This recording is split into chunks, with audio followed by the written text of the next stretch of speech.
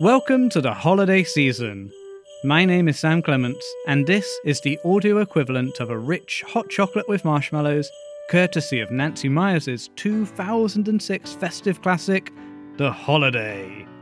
The Christmas house swap rom-com starring Kate Winslet, Cameron Diaz, Jude Law, and Jack Black.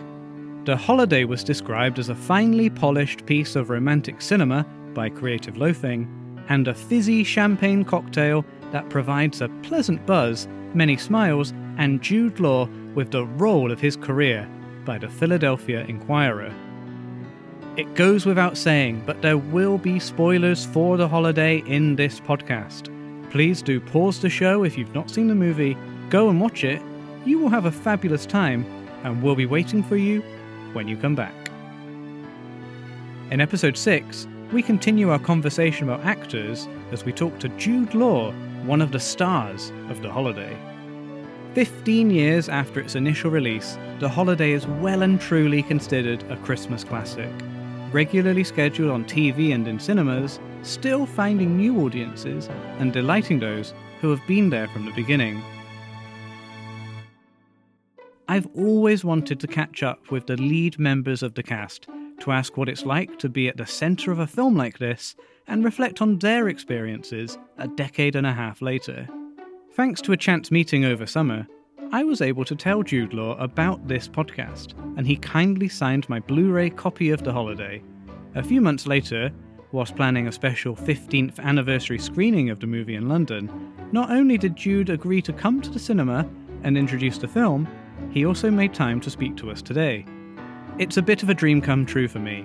I've been working on this show every Christmas for the past 3 years, and I enjoy the fact that Jude Law's publicist now calls me the Holiday Guy. To recap, Jude plays Graham Simpkins, a widower who falls for Amanda Woods, played by Cameron Diaz, while she is holidaying in Surrey. Graham is the brother of Kate Winslet's character Iris, and the father of 2 small girls, Sophie and Olivia. Due to the structure of the film, Jude only has one scene with Kate and Jack Black, but worked closely with Cameron Diaz for Amanda's half of the story, which was shot on location in Surrey, with interior work being done on sound stages in LA. I'm Graham, Iris's brother. Oh, brother. I'm Amanda Woods. I'm staying here. Amanda Woods? Is that all one word? No.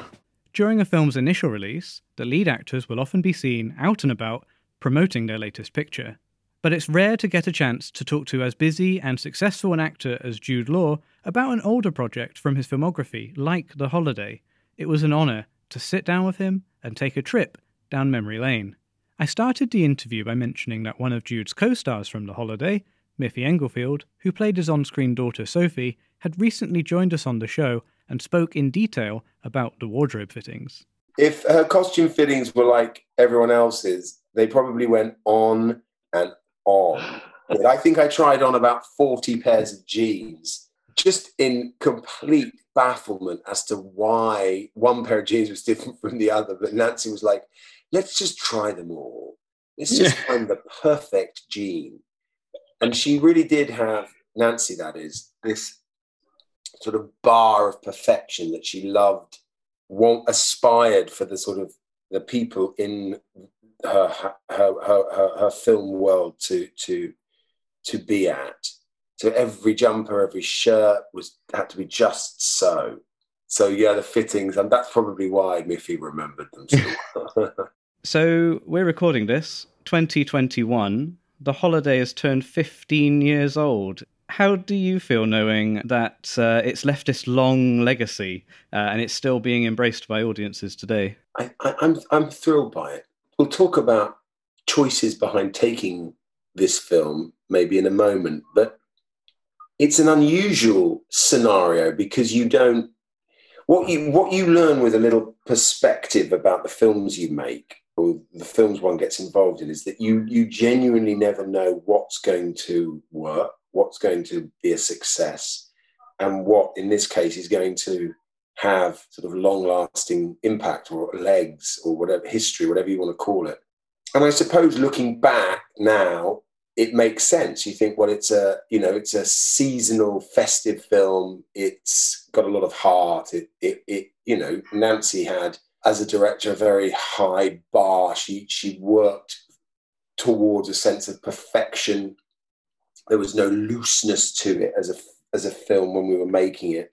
And it makes sense that it still has impact. But at the same time, making it, there are always those doubts. There are always those moments where you think, oh, is this working? Or will anyone really care? Or does a film like this have a place in, well, it's not modern anymore, but when we were making it, in today's cinema. And, like I said, the surprise is a real thrill for me. And quite honestly, as an actor, you have an experience with a job and you have the memory. And if something has a life beyond that, then it is a thrill. It's a real thrill that people are still getting stuff from it, and that it had an impact. It's marvelous. Yeah, not every film, has that sort of lasting legacy. And I always love it when people love movies, whether it's serious drama, documentary, or in this case, romantic comedy. It's one of the softer genres, I suppose, but it's also something that everybody loves. People feel good when they watch something like this.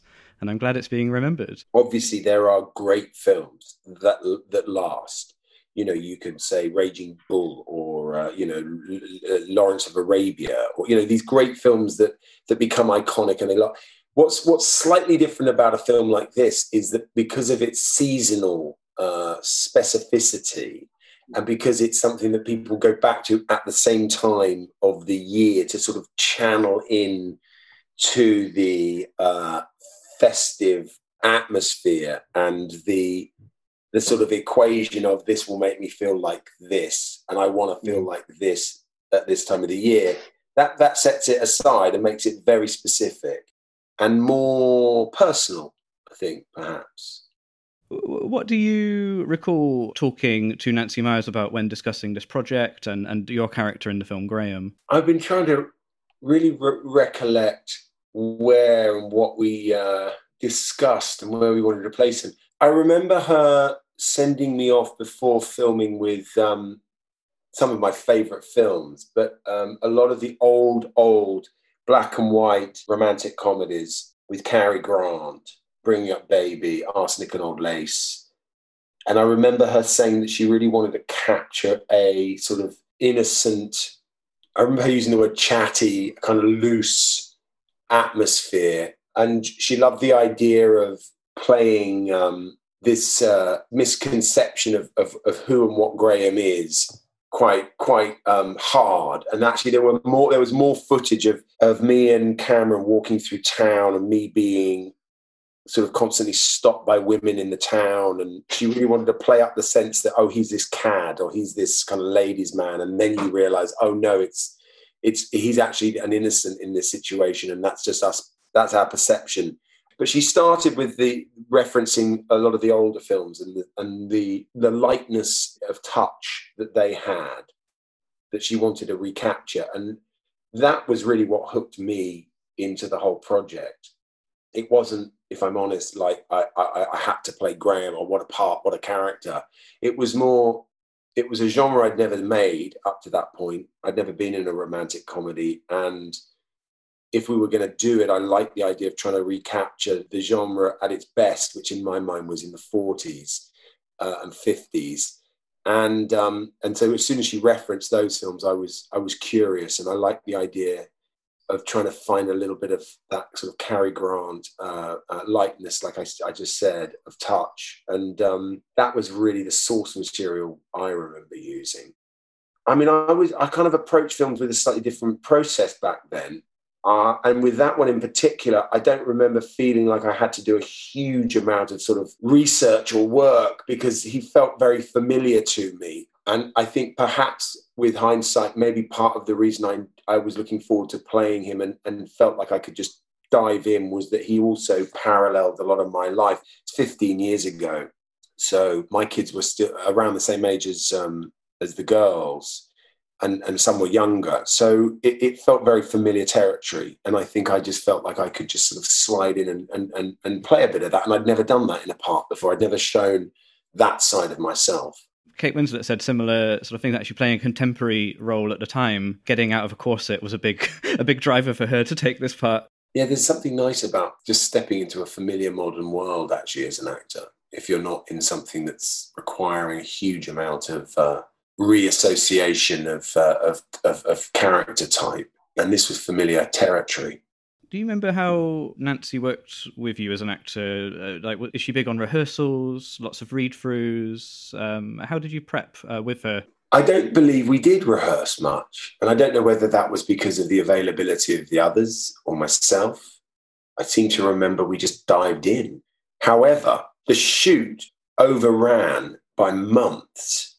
That was because on set, we would do scenes over and over and over and over. And that was, if I remember rightly, for two reasons. One being, what I learned was that with comedy or with certain beats, the timing and just getting it just right was a real science that had to be perfected. And then also Nancy is just someone who wants perfection, and we would sometimes go around in circles. I remember one particular scene when I said was it with the glasses? I remember saying something like, "Oh, I'm gonna arrive with my glasses or take them off or something like that, or put them on in this scene." And she was like, "Okay, try it."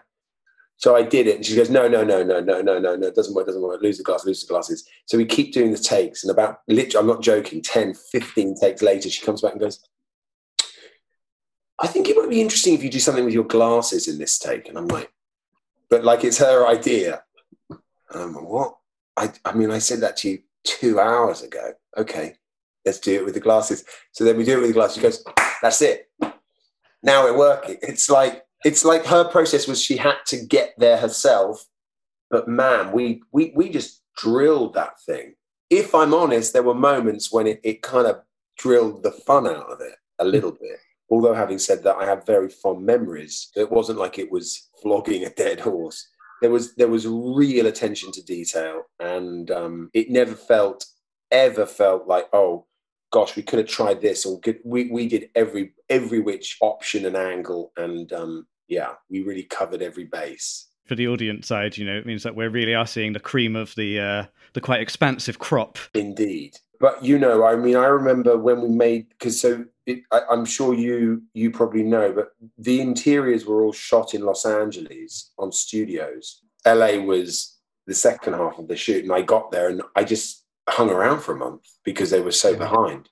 It must be so strange, not knowing when you're needed, just filling time. You're just available. Hey, it was fine by me. I had a really nice view and a pool. I was just hanging out with my kids.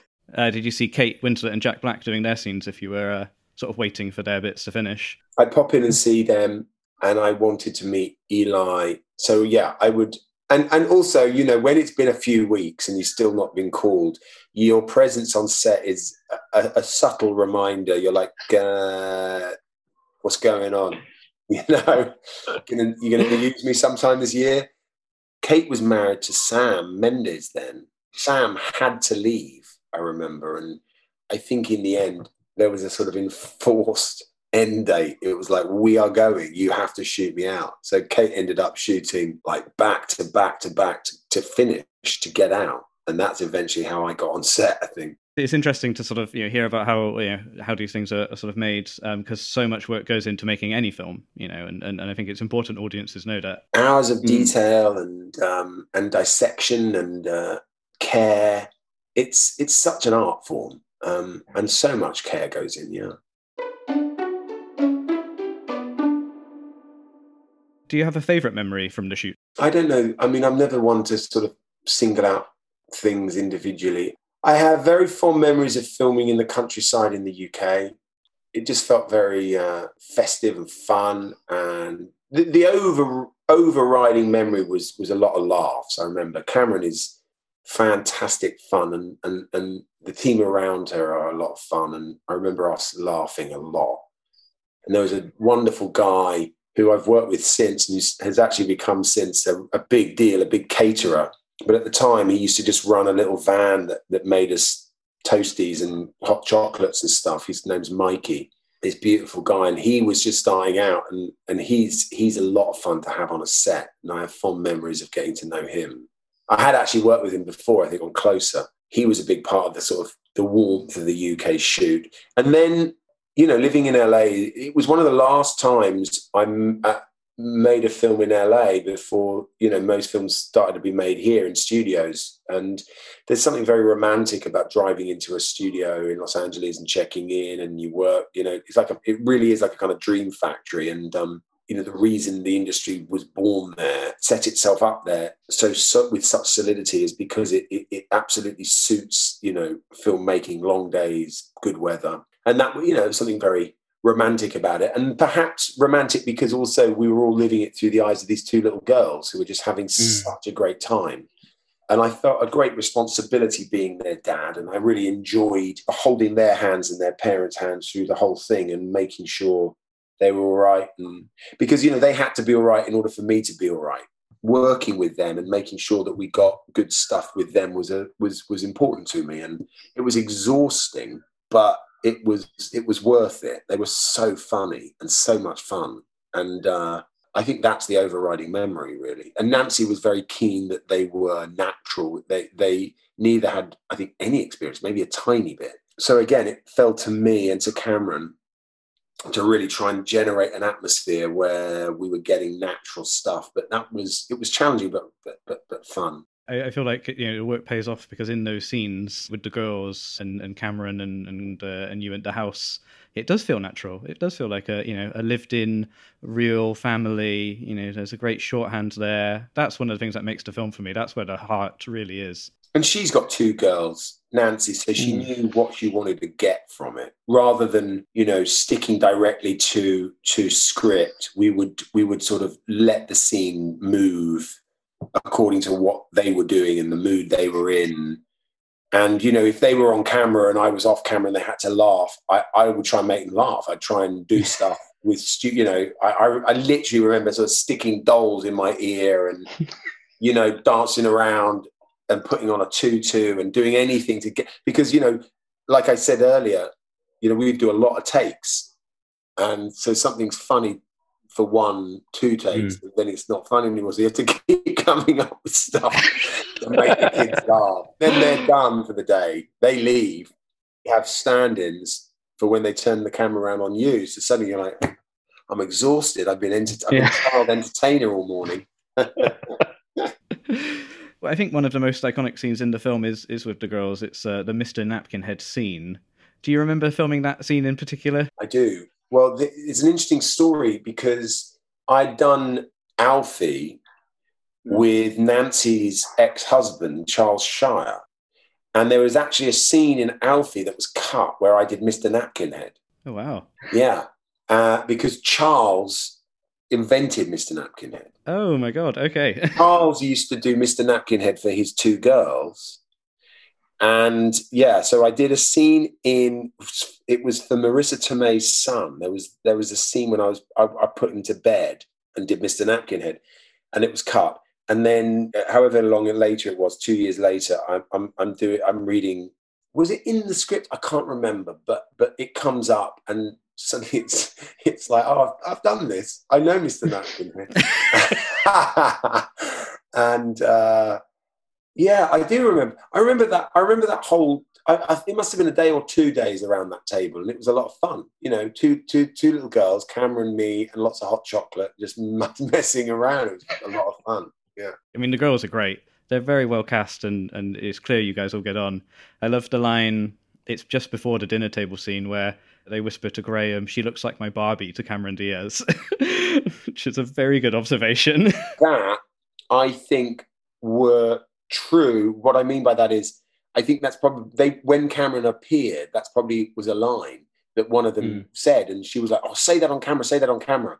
It's like, I remember a moment when we were lying in the camp together. Doesn't Niffy say something like, "I love your lipstick," or whatever, or "I love your lips," and Cameron says, "Oh, it's called cherry blush," or something. Berry kiss. Yes, and she says it again. She repeats it. I remember that vividly, and I remember Nancy saying, "Do that again, repeat it again." And they move the camera and she lies there and goes, "Cherry kiss." It's so sweet. And it's exactly what a little girl would do, trying to remember, or saying, or just enjoying the words, right? Beautiful. But, again, moments like that, I remember they hadn't seen the camp. the girls. So when we arrive on the set, hearing them go, oh, ooh, wow, wow, wow, and we all climb in. It was genuine awe and genuine relish. The sets in the film are, I know, one of the things that people talk about a lot, but they are, very grand and play into those films you mentioned, the 1940s, where films were shot on big sound stages. And it was, sort of aspirational, I suppose, or maybe beyond aspirational in some cases. Nancy sent me an SNL skit the other day. No, it was a Jimmy Fallon skit the other day. Have you seen it? Where he's singing. No. It's like, oh, you need to look this up. It's called like I Want to Be in a Nancy Myers film or something. And you've got to see it. And they do Mr. Napkin Head and everything, but it's like going, why is my life not as perfect as a Nancy Myers movie? My cashmere's not as soft. My kitchen's not as big. Life isn't as grand. But yeah, aspirational, absolutely. And Nancy sent it to me, so she obviously saw the humour. I need a little heart, I want to be inspired. I get cozy on the couch, watch a film by Nancy Myers. Where Cameron Diaz learns to live, so she stays with Jude Law. In a film by Nancy Myers, life is how it ought to be. Celebrating every special moment with your crazy family. So this one's for you, Nancy.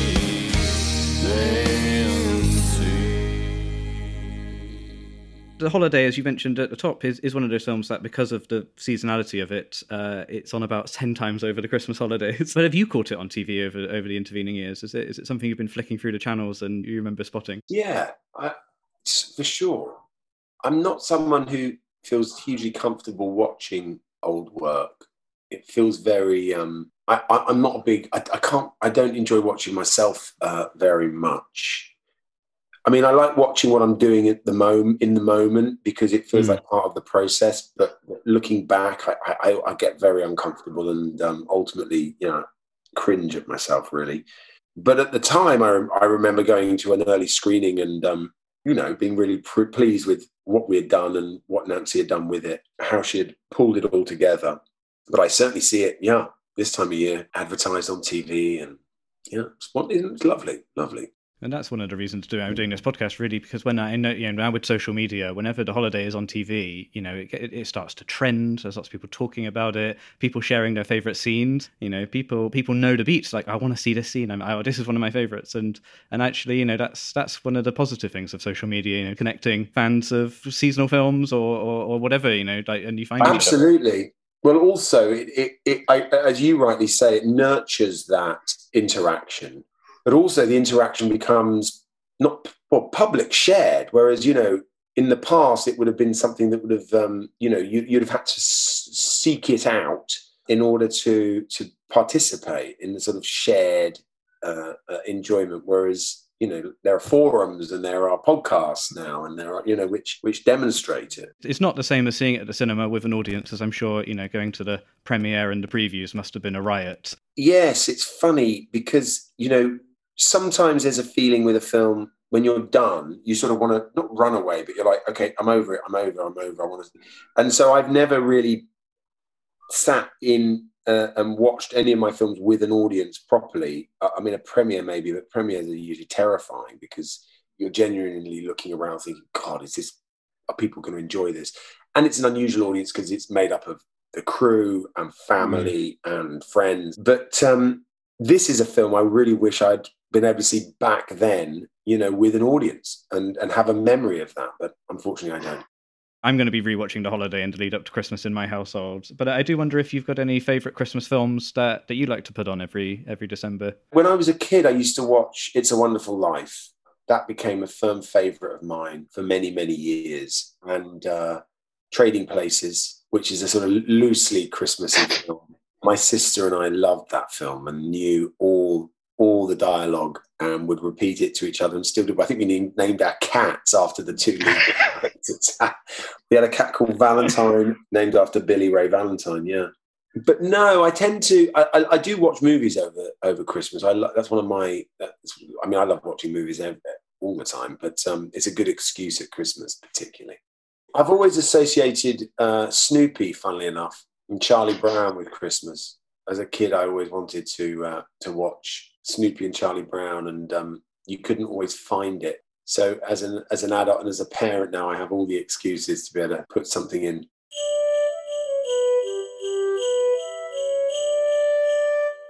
Since The Holiday, Jude Law has continued to work on a wide range of films, giving us some remarkable performances along the way. He's got a huge range and really sinks his teeth into character, always treating audiences to a fully fleshed out performance, from quality television like The Young Pope to spectacular blockbusters like Sherlock Holmes and Captain Marvel, as well as independently spirited dramas such as Vox Lux and The Nest.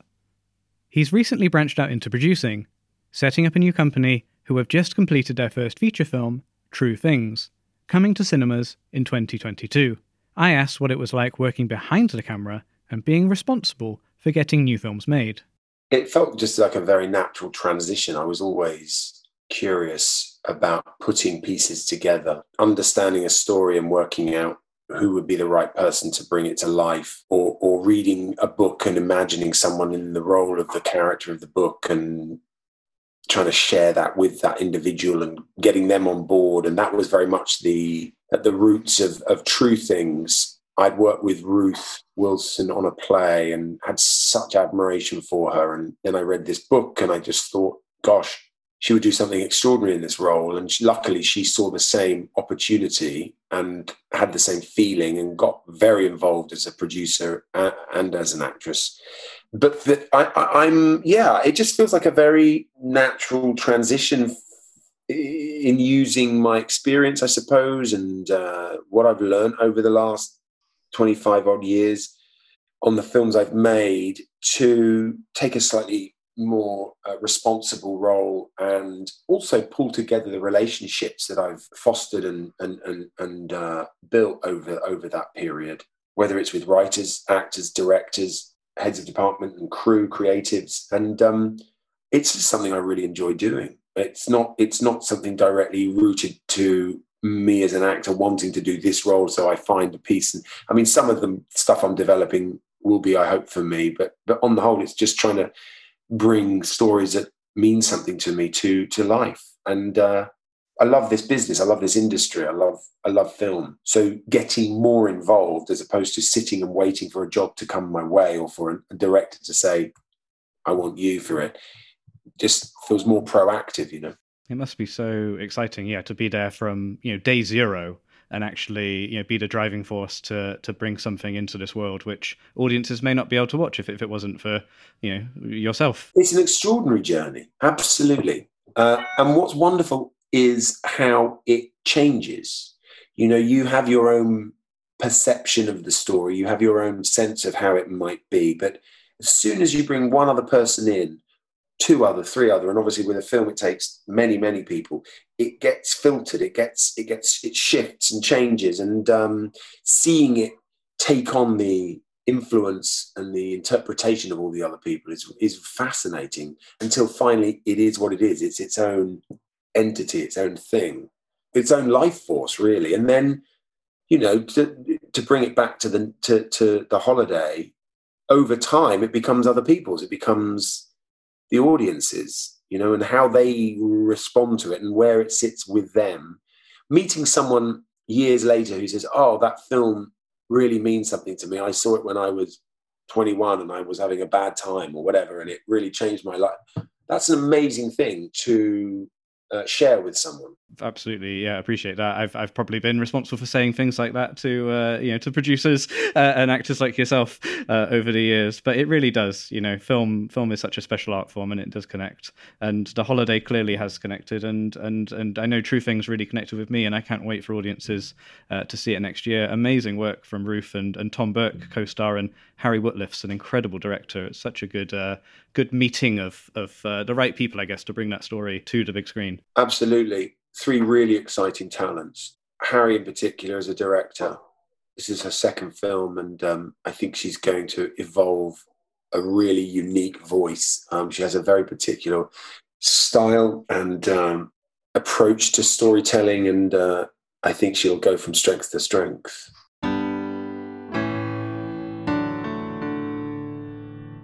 It's been a blast, and I do really appreciate taking a trip down memory lane. I've enjoyed it very much. I appreciate the the enthusiasm for the film. It's a lovely thing. It's a really lovely thing that people are still moved by it and enjoy it. You know, there's certain films where there's books written about them, essays, magazine articles all the time, and I just want to sort of, raise the flag for the holiday and be like, guys, let's it's Christmas time, let's have some fun, and this is I think this is a major Christmas work, so pleased to celebrate it. Thanks so much, Jude. Honestly, it's been my pleasure, and happy Christmas.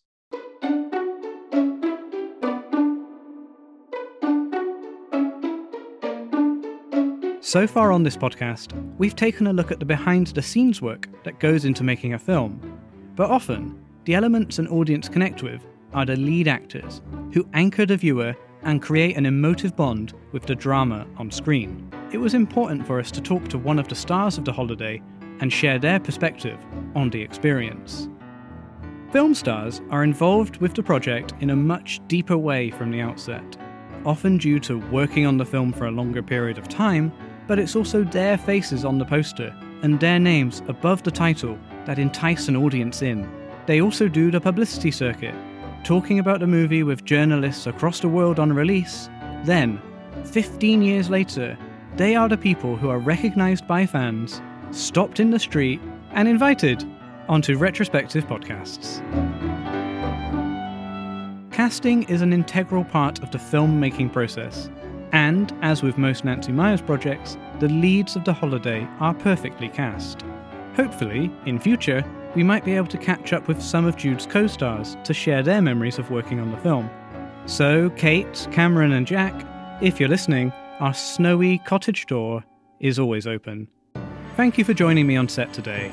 In our next episode, we'll hear from Nancy Meyers, writer, director, producer of The Holiday, and the reason this podcast exists. If you enjoyed the show, please rate and subscribe on Apple Podcasts, Spotify, or your podcatcher of choice. And tell your friends. Word of mouth is such a great way to spread the holiday cheer. The holiday season is written, produced, and edited by me, Sam Clements, and Louise Owen. The sound mix is by Maddie Searle. Thank you to Jude Law for being so generous with his time, and Claire Binns at Picture House Cinemas, who made this interview happen. Our music is by Martin Ostwick, and our artwork is by Ollie Gibbs. You can find us online at 90minfilmfest.com/theholiday-season. You can follow me on Twitter at Sam_Clements. If you like what we do, we have another podcast called the 90 Minutes or Less Film Fest. Why not give that a listen? The Holiday is available on DVD, Blu-ray, Netflix, and many other streaming services. Thank you for listening. See you next time.